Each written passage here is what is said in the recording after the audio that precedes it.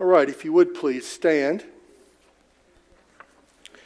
and open in the Bible to page 977 in the Pew Bible, to Ephesians chapter 4, beginning at verse 1. Paul writes, I therefore, a prisoner for the Lord, urge you to walk in a manner worthy of the calling to which you have been called, with all humility and gentleness, with patience, bearing with one another in love, eager to maintain the unity of the Spirit in the bond of peace. There is one body and one Spirit, just as you were called to the one hope that belongs to your call. One Lord, one faith, one baptism, one God and Father of all, who is over all and through all and in all. But grace was given to each one of us according to the measure of Christ's gift. Therefore it says, when he ascended on high, he led a host of captives, and he gave gifts to men. In saying he ascended, what does it mean but that he had also descended into the lower regions, the earth? He who descended is the one who also ascended far above all the heavens, that he might fill all things. And he gave the apostles, the prophets, the evangelists, the shepherds and teachers to equip the saints for the work of ministry, for building up the body of Christ, until we all attain to the unity of the faith and of the knowledge of the Son of God, to mature manhood, to the measure of the stature of the fullness of Christ, so that we may no longer be children tossed to and fro by the waves and carried about by every wind of doctrine, by human cunning, by craftiness and deceitful schemes.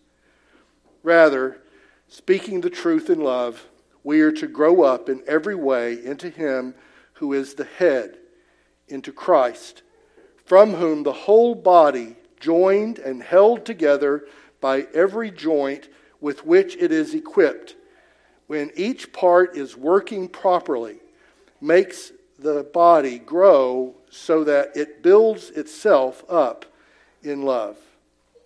The word of the Lord.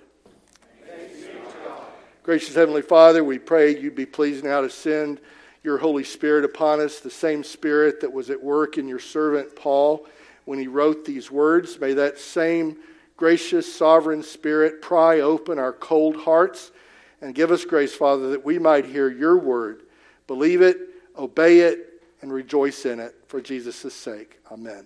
Amen. Please be seated. I took a couple of personal days of leave last week to go and visit my ailing uncle in Mississippi who has been sick, and I took, or actually my sons, William and John, took me with them. It was their initiative, their trip. And they allowed me to go along, and I got to say I had a wonderful time, of course, spending a lot of time with William and John, and also with my uncle. But also, we took the opportunity to go and do a little bit of family exploring, and I wanted to take them to the town I'm from, which is Tupelo, Mississippi. And I went out there. We're actually from suburban Tupelo, a little tiny town called Moorville. The only claim Moorville has to any kind of fame is that Elvis Presley's family is from Moorville.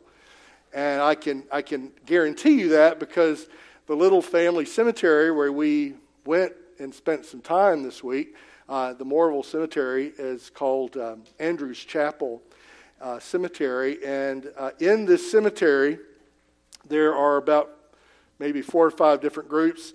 There is my family. There is Elvis's family. There are some families called the Hussies and a family called the Westmorelands, and then everybody else. And every other gravestone has these family connections, and it's a real trip for me to go there and look around this old family cemetery. And one of the things I've always enjoyed about going back home and seeing my family place where we're from is that old church. It's Andrews Chapel is actually a church. It's a church with a cemetery. They used to do that. Churches often had cemeteries, and if you find an old cemetery here in Texas or pretty much anywhere in the country, there at least at one time was a church there. And that's true here in Carrollton. If you go find where Union Baptist Church stood, the first Baptist church in Dallas County, you go over and you find their old burying ground, and there is still in the ground the foundations of where the church stood. Anyway, we're here in Moorville. I'm looking around, and it turns out this old church, Andrews Chapel, which is where my family had gone back in the day, that church has had a very difficult last few years. The church is 180 years old. Little tiny country church, and they just recently, about a year ago I think, made the extremely painful decision to leave the Methodist church of which they have been a part for a very long time. They had voted to withdraw from the Methodist church. It was a very costly decision, even though the Methodist denomination had not given any money for this building. It had been in this area for a very long time, long before the current church bureaucracy had anything to do with it. But in order for the church to leave, they had to pay a lot of money for them to secure the right to take the property with them. I'm just glad that the Methodist church allowed them to do it. A lot of churches, a lot of denominations don't do that. They don't let you take your property no matter what. Anyway, it was interesting to talk to them and visit with them, especially with some of the old family connections that we've had over the years for this old church. And it just reminded me, once again, even after 180 years, the pain of leaving, of experiencing a kind of division. And it was on my mind because last Sunday, the sermon had to do with divisions and not dividing. And in 1 Corinthians, Paul had a lot to say about avoiding divisions. And I talked a lot about the call to avoid divisions. And I'll say it again. We are to avoid divisions. However, there are situations where division is something that has to happen. It has to happen for gospel reasons. And I'll go so far as to say the only reason for division to exist in the church has to do with the gospel. The gospel is a non-negotiable. It's not subject to a vote by a church convention or council. The gospel is the gospel. It is given authority over us. We don't have authority over it. We can't vote to change it. We can't vote to water it down or make it say something that it doesn't say. The gospel is the gospel. And it is a reality that sometimes, for the gospel, division is necessary. And that was on my mind as I went and looked at my old family haunts. Well, it's on my mind this morning standing in the pulpit because what Paul is going to actually talk about in this passage we just read and are going to look at for a few minutes this morning has to do with the reality of godly division, godly separation. The Protestant Reformation is an example. I would say, some might argue with me, but I think probably all of us in this room are agreed that the Protestant Reformation was a division that had to happen for the sake of the gospel. And so we could have a debate about that if you wanted to. But I think that the evangelical gospel was obscured in the Middle Ages and a division was necessary. And there are many other examples we could talk about how division is something sadly necessary for the sake of the gospel. Well, that's kind of the background. At least let me put it this way. The subject matter gives rise to the reality of godly division, godly separation. What Paul's writing in this passage gives rise to the sad but inevitable result that sometimes division is necessary. Now, let me give you a very, very brief introduction to Ephesians. Some of you know Ephesians well. Others of you may not. Let me just briefly tell you a few things that are interesting about and unusual about the book of Ephesians. Of Paul's 13 letters, 4 were written to individuals. 9 of them were written to churches. And most of these churches had been founded on Paul's 3 missionary journeys. Most of his letters were written to churches that he helped found. And his letters typically addressed problems that had developed in each specific church. That's the standard pattern of Paul's letters. We saw it in Corinthians, 1 Corinthians last Sunday. We see it in Philippians. We see it in some of his other letters. The letter is addressing a very specific church context. Well, Ephesians is different.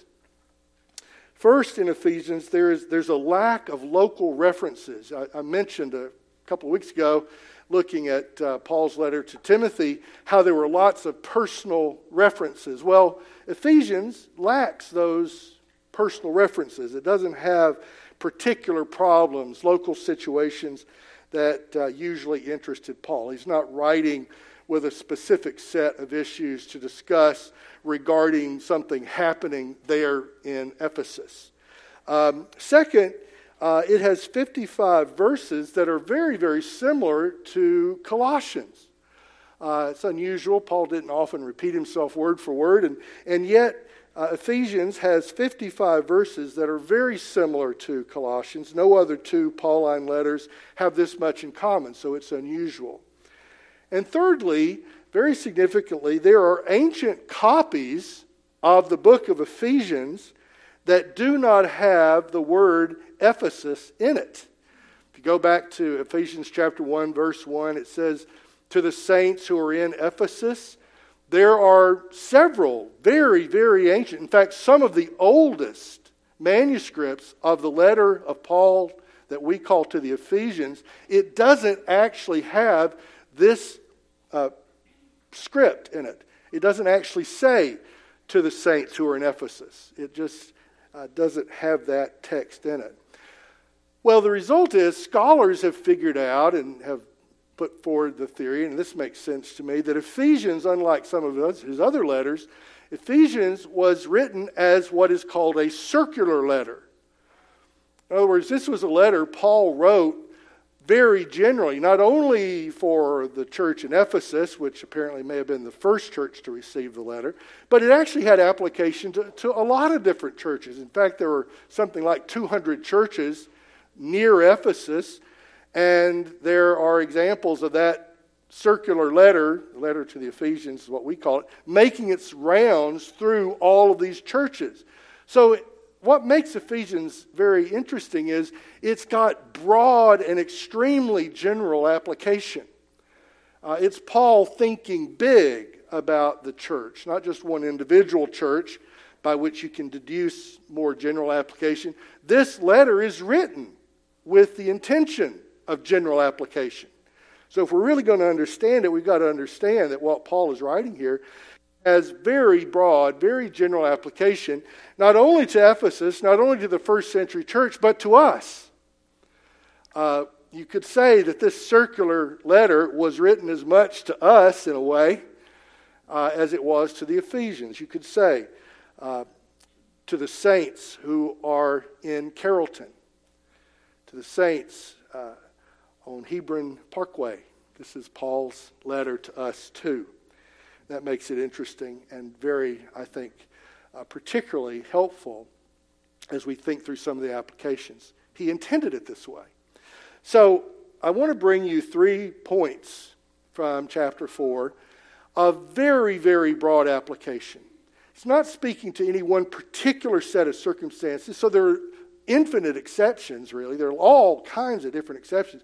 But he's bringing some general principles that applied there and apply here. And I'd like you to have these in mind as we think about this reality of challenges in the church in the year of grace 2022. What are some of the challenges that we face? Well, what was happening here in the world that Paul was generally addressing is happening today. I want to bring you 3 points. Unity is a goal, unity is a gift, and finally, unity is the ground for mission and ministry. First point, unity as a goal. Paul uses the word urge in verse 1. He says, "I therefore, a prisoner for the Lord, urge you to walk in a manner worthy of the calling to which you have been called." That's an expression Paul uses elsewhere. He uses the same language over in Philippians generally to talk about living a life worthy of the gospel. And I guess on my own, if I were to read those words, I would think about my moral life. I'd think about the moral life that you and I live, that we'd want to live a life that showed observance of the moral part of the Christian life, a life worthy of the gospel, a life worthy of our calling, would be a life that was in accord with God's moral law, that we tried to avoid lying. We tried to avoid coveting, like we saw in the passage this morning from the Catechism. We'd avoid those moral behaviors that bring discredit to the gospel. And that's certainly true, and Paul had a lot to say about that. But interestingly, here, that's not what Paul is focusing on. What does he mean by a life that is worthy of the calling to which we've been called? Well, look at verse 2. What he means by that is a life with all humility and gentleness, with patience, bearing with one another in love, eager to maintain the unity of the Spirit in the bond of peace. As Paul is writing this letter, and he urges, he calls, he exhorts the church to live a life worthy of the calling to which we've been called, what he focuses on is actually our unity. We are called to unity. We're called to have the behaviors that contribute to unity, behaviors like humility and gentleness and patience. Those aren't exactly moral behaviors. There's not a Ten Commandment that says you're to have humility and gentleness. You can deduce it, it applies, but there's not one of the Ten Commandments that commands that moral behavior. What actually Paul is saying is our life being worthy of the gospel, worthy of our calling, means we're putting up with each other. We're being gentle with each other. We're being humble towards one another. And he can't avoid the word love. He says, bearing with one another in love. That's meant to characterize our life. That's living a life worthy of our calling. It's living a life of patience, gentleness, and love. And verse 3, eager to maintain the unity of the Spirit in the bond of peace. So this unity as a goal means that we are together learning unity. We're learning Christ-like unity. We're learning to put up with each other, to bear one another's eccentricities and limitations and sinfulness and brokenness, all those things. We're learning to put up with that. We're learning to tolerate one another and love one another in spite of those things.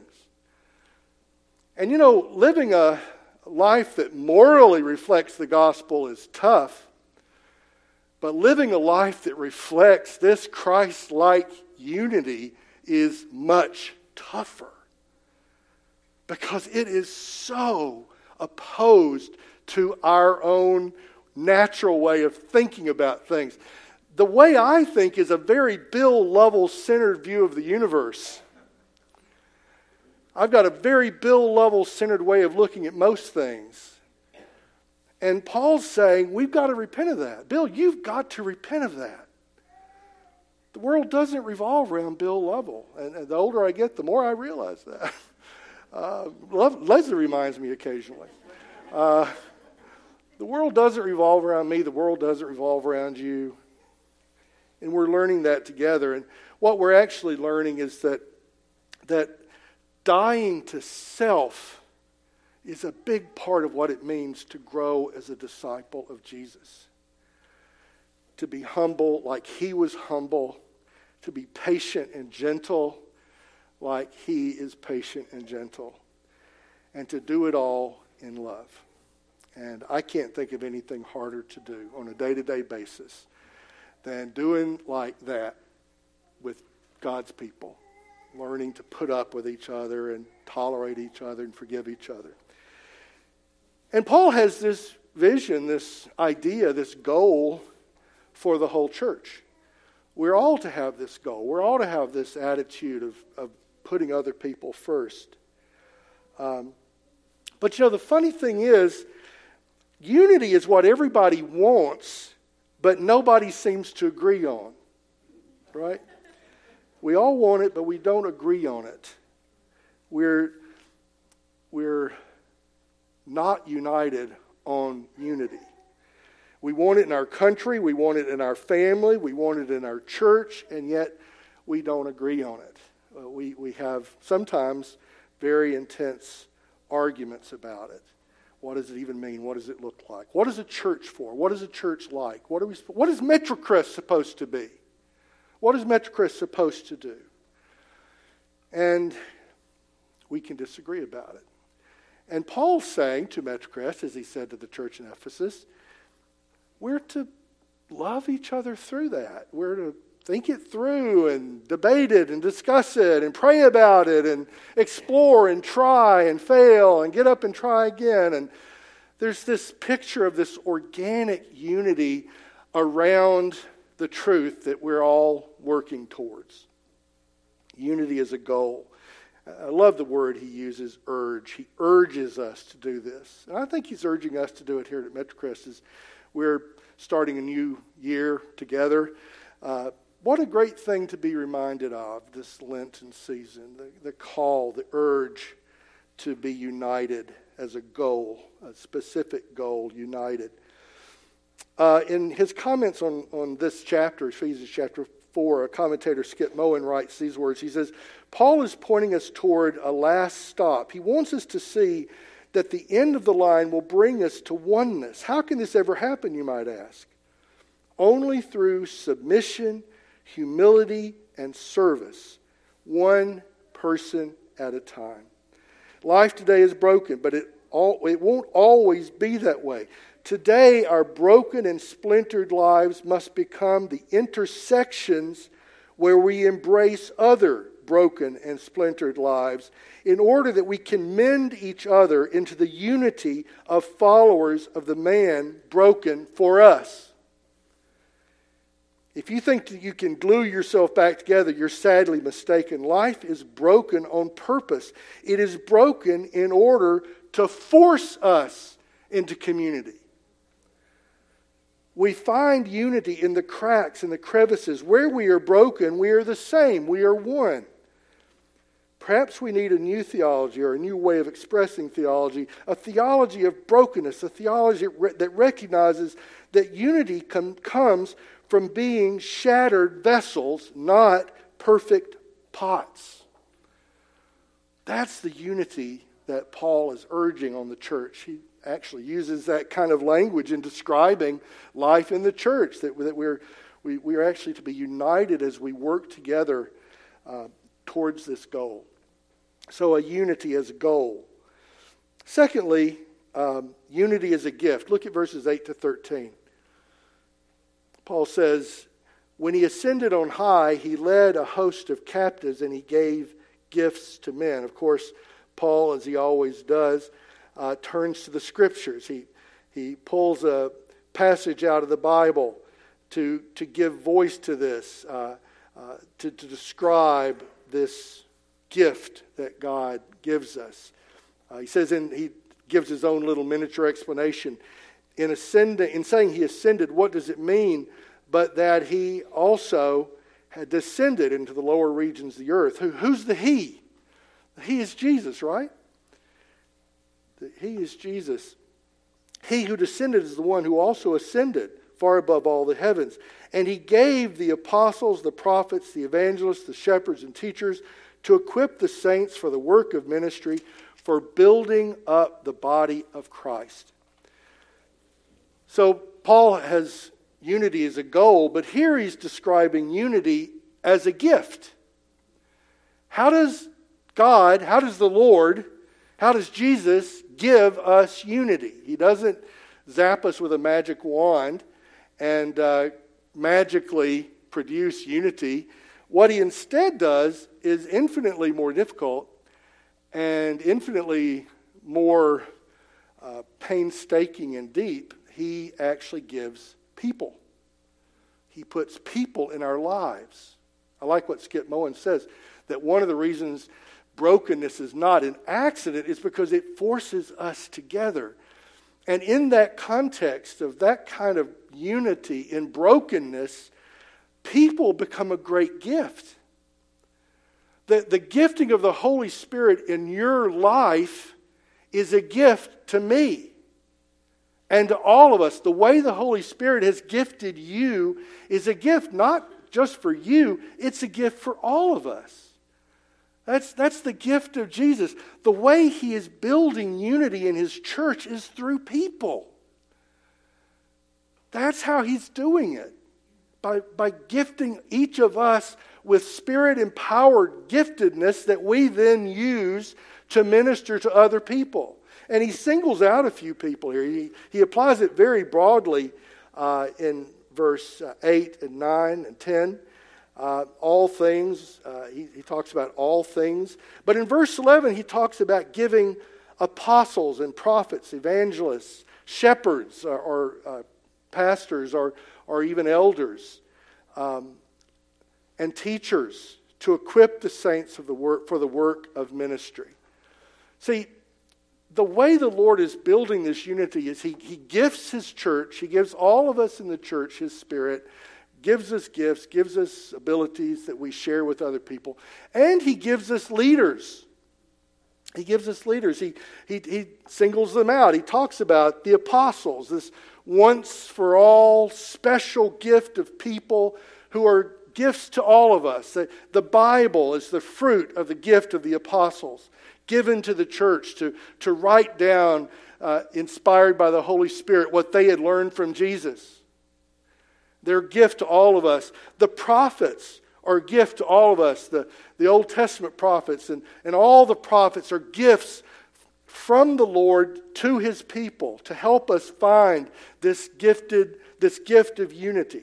The evangelists, those who shared the gospel with Paul and with you and me, and the shepherds and the teachers, he gives us one another.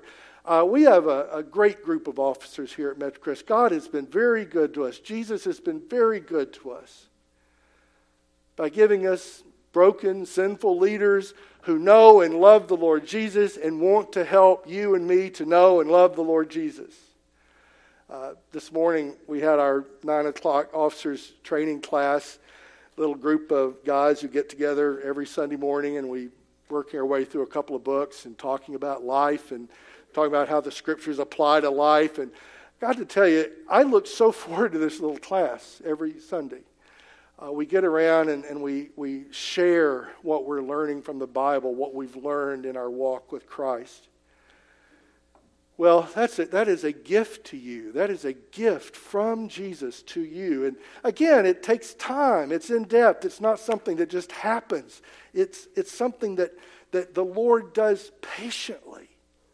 He's patiently raising up this group of people that he is gifting to us. And I'm so grateful for the men who have been giving up hours and hours already to get together and learn about being that gift to the church. And we talked today about a shepherding model of eldership. John Fowler's very distinguished dad, Paul Fowler, is going to come and help us think through what a shepherding eldership at Metrocrest might look like. We had one in the past. We want to do it again. We want to do exactly what Ephesians 4 is talking about. We want elders and deacons too, who are gifted and trained and raised up and equipped to do exactly what they're intended to do. And look at the way it's described in verse 12. What is their job? They're not a business committee. Their job isn't to balance budgets. That's a little tiny part of their job. Their job, verse 12, is to equip the saints for the work of ministry, for building up the body of Christ. The body of Christ is the church. It's you and me. It's all of us. Until verse 13, we all attain to the unity of the faith and of the knowledge of the Son of God, to mature manhood, to the measure of the stature of the fullness of Christ.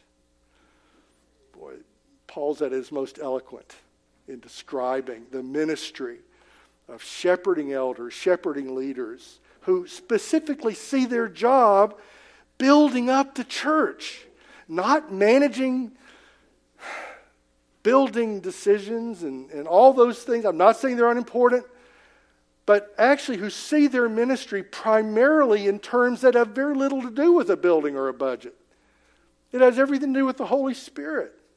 It has everything to do with working with other broken sinners to grow in Christ until we become more and more and more like Jesus. And that's what we're aiming for. Pray for us. Pray for these men. They're sitting here in the room right now. I'm very grateful to them for being willing to do this. I hope God continues to raise up leaders as gifts for the church. We depend on His gifts, and there is no gift that we depend on more than the leaders that He raises up to serve His church in this way. That's how we find unity. True unity is available through these leaders who've been raised up. Because their job is not to make you feel good. Their job is to help you become more like Christ. We're having a special training conference on Saturday from 1 to 5:30 in the afternoon here at Metrocrest. Our deacons, Dalton Dallas is the organizing deacon, working with other deacons here at Metrocrest and at New St. Peter's PCA over in Dallas. They've been putting their heads together. This was their initiative to organize a day where deacons and anybody who's interested in mercy ministry can come together and study the Bible and think together under the power of the Holy Spirit about what it means to do this. How do we live this out? I can't wait to see what the Lord leads us to do through this gifted bunch of leaders. And you're invited, by the way. It's free of charge. It's open to anybody who's interested in mercy ministry. If you're interested in learning about the ministry of mercy, and that's just the angle they're focusing on, the very important angle of mercy ministry. How do we minister in Christ's name to the needy world where He's put us? If you want to know more about that, it's at 1 o'clock on Saturday afternoon. Come along. We'd love to have you right here in this room. Can't make it, we're hoping to record it, and we'll make it available to those who'd like to participate that way. But, that's Jesus' gift to us. That's Him working through these leaders. It's certainly not me. It's not our denomination. It's the Spirit of the Lord leading us into this unity that He wants us to have. A wonderful, Jesus-honoring unity that's all about maturity, like in Christ. So, if you want to figure out what to do about disunity, make it your goal to be united. And secondly, pray for the gift of unity, the Spirit which leads us and the Spirit which inspires leaders, and we'll experience unity. I told the men this morning, I said, if you've ever experienced, if you've ever had an experience of disunity, if you've ever experienced maybe not getting everything from the church that you wish you'd gotten, if that's ever been something you've lived through, then you're the answer to the church's prayer. These leaders, these men willing to come and think about it and try to do it, they're the answer to the prayer. And you might well be the answer to the prayer. As the Lord leads Metrocrest into this unity in Christ, you may be the answer to your own prayer. You may be the answer to the church's prayer. Your willingness to serve, your willingness to help do exactly what Jesus wants you to do. And there's a third point, unity as the ground for mission and ministry. And this is so important, especially as we look at the reality of disunity, something that I've acknowledged from the beginning of this sermon. Look at what Paul has to say, beginning in verse 14. He says he wants the church to have this unity, verse 14, so that we may no longer be children tossed to and fro by the waves and carried about by every wind of doctrine, by human cunning, by craftiness and deceitful schemes. Now, if you've lived in the church for very long, if you've observed church life in 2022, I'm not really necessarily meaning Metrocrest. If you just look around at what is happening in the church in the world, well, I got to tell you, I see a lot of human cunning and craftiness and deceitful schemes. My friends at Andrews Chapel Methodist Church over in Moorville, Mississippi, they experience cunning and deceitfulness, winds of doctrine that actually lead away from the gospel, lead away from the person and work of Christ. It's an interesting expression, a wind of doctrine. There's the breath of the Spirit. There's the wind of doctrine that sweeps through the church. And I've got some little grandkids who I love to the moon and back. We're having William's birthday party this afternoon. But they're little and they're vulnerable. They're vulnerable. They get moved around and swept along. And I mean, we talked about tornadoes and being prepared for disasters. Well, there are real tornadoes that come ripping through buildings, and there are spiritual tornadoes that come ripping through churches. And Paul is saying we want to create a ground of unity that will make it possible for us to not be like vulnerable children, but to actually be grounded in deep, mature truth so that we can withstand the winds that come sweeping around us. We want to create a safe environment for our little ones to grow up. We want, in the Sunday school, I know this is exactly what Gwen is aiming to do every Sunday, is to teach our little ones the truth. Because they're going out into a crazy, messed up world. And it will not be long before they're going off to college and first jobs and getting married and interacting with a crazy society. And we want our little ones, our children, to be raised up in the truth.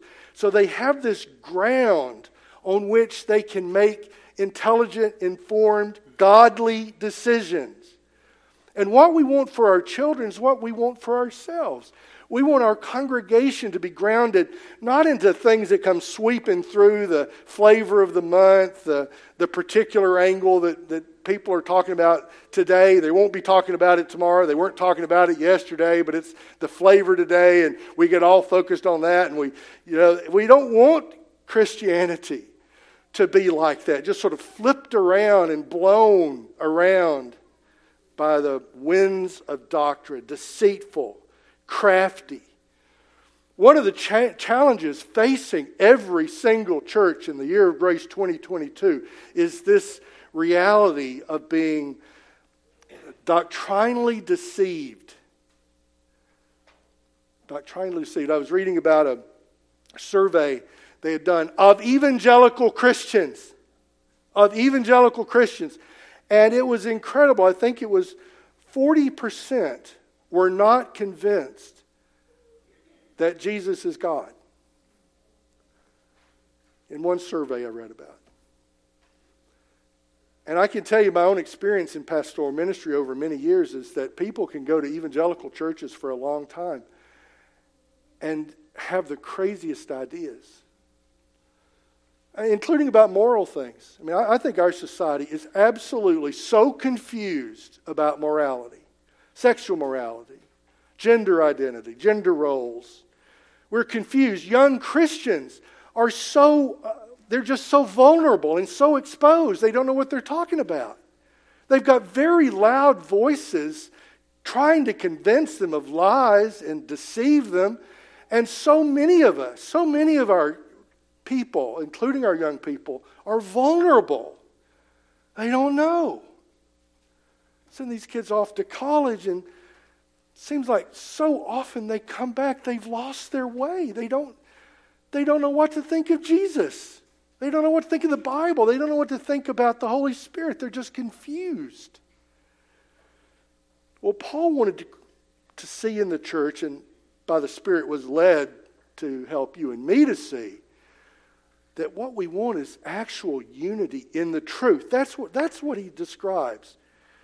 He wants us to attain the unity of the faith and of the knowledge of the Son of God, to mature manhood, to the measure of the stature of the fullness of Christ, so that we may no longer be children tossed to and fro by the waves and carried about by every wind of doctrine, rather speaking the truth in love.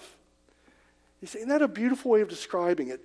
I was taught at one point that you have a kind of a spectrum. Over here you have truth, over here you have love.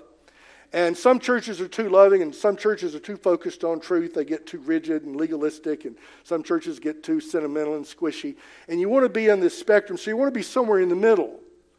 What an unhelpful way of thinking about it. Right, you cannot be too loving. You cannot be too committed to the truth. You can have many, many other problems. You can be squishy and overly sentimental, and you can be rigid and legalistic. But it's not because you're too committed to truth. No, the call that Paul's describing is not a spectrum where truth's at one end, love's at the other end. He's talking about one. They're not options. We're to be 100% truthful and 100% loving, or to make that our goal, our aim, our aspiration, our dream, our prayer, that we would grow in truthfulness, grow in understanding the truth, and at the same time, and as an expression of the truth, to grow in love. See, you can't be too committed to the truth or too committed to love, but you can be wildly confused and wildly deceived about both. You can reduce Christianity to a bunch of doctrinal things that you can mouth with no love, or you can have sentiment and squishiness and being real nice to people and never get the truth. But actually, the most loving thing you can do is commit yourself to the truth of the gospel. That is true love. And the most truthful thing you can do, the thing most grounded in the truth of the gospel, is to show the love of Jesus. So Paul says, speak the truth in love. Keep them together. Insist that they go together. Insist at Metrocrest that we never allow a gulf between love and truth. The minute we buy into that model, we have started down the wrong path. Insist, pray for, work for unity in the truth, in the love of Jesus Christ. And Paul describes it. That's how verse 16, the whole body is joined together and held together by every joint with which it is equipped. When each part is working properly, making the body grow so that it builds itself up in love. You see, that's the unity that Paul's talking about. That's the unity I'm praying for at Andrews Chapel. That's the unity I'm praying for here. Sometimes to have that kind of gospel unity, you may have to separate yourself from a group or an institution or a relationship. That is a thing.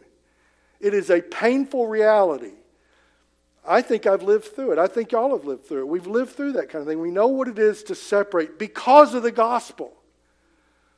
But let's create here at Metrocrest a ground of unity. And it's actually in that ground of unity, in the truth, in love, that we're now able to do the ministry, the mission that Jesus has entrusted to His church. That's the unity that we are able, on the basis of, to do the work of Christ in the world that He wants us to do. We can't do it from a position where there's no unity in the truth. If we're uncommitted to the gospel, if we're not committed to the truth of the gospel, then what we come up with will be a Band-Aid at best. At best, a little Band-Aid, and often much worse. But when we're united in Jesus, when we're united in the truth of the Scriptures, then we have the ground for doing the work Jesus wants us to do. Let me close with a couple of words of application. We're very committed to doctrine here at Metrocrest. Colin Day is leading a brilliant adult Bible class, and he chose the subject. It's going up until Easter on the cross of Christ. And I've made it to a couple of classes myself. I'm often tied up getting ready for the service or teaching a class. I've made it to a couple, and he is walking through the different aspects of what Jesus accomplished on the cross. Can you think of a more important doctrine to think about together going through Lent into Easter than the cross of our Savior? It's every Sunday at 9 o'clock. We have care groups. They pray, they share fellowship, and they discuss, in light of the Scriptures, the reality of our day. They talk about it and reflect on it biblically. We have materials. I want to offer you, I will give you a copy of the Westminster Confession of Faith. We say the catechism here most Sundays. I will give you your own personal copy of the Confession of Faith if you don't have one. Take it home with you, read it. It is brilliant because we believe it reflects the Scriptures. That's what we believe. You want to debate it, we'll debate it with you, we'll talk about it, we'll answer questions, but that's what we believe and why we want to share it with you humbly and in love. We want to give you that. We have multiple copies. I will give you copies. And if you have questions or things you want to discuss, we are here to discuss them with you. Because we don't define ourselves by our Presbyterianism, but we are committed to teaching the truth as we understand it. We're committed to that. We're working together for that. That's what all of our leaders are aiming to do. That's what they're training to do and what we want to see all of our leaders always do. So we want to do what I'm talking about. We want to do what Paul's describing in his circular letter to the Ephesians. We want to build that unity in the truth. Build it based on patience and humility and putting up with each other. Asking questions. There's no out-of-bounds questions. No out-of-bounds questions. You can ask a question. We'll talk about it. We won't hate you for asking it. Whatever it is, we'll talk to you about it. Because that's the kind of unified community we're called to have. I believe that's the kind of community God will bless. That's the kind of community He is raising up. That's the kind of church He wants to serve this neighborhood. That's what I want to see the kids see at VBS and our little ones at Sunday school, to see that unity in love, in the truth.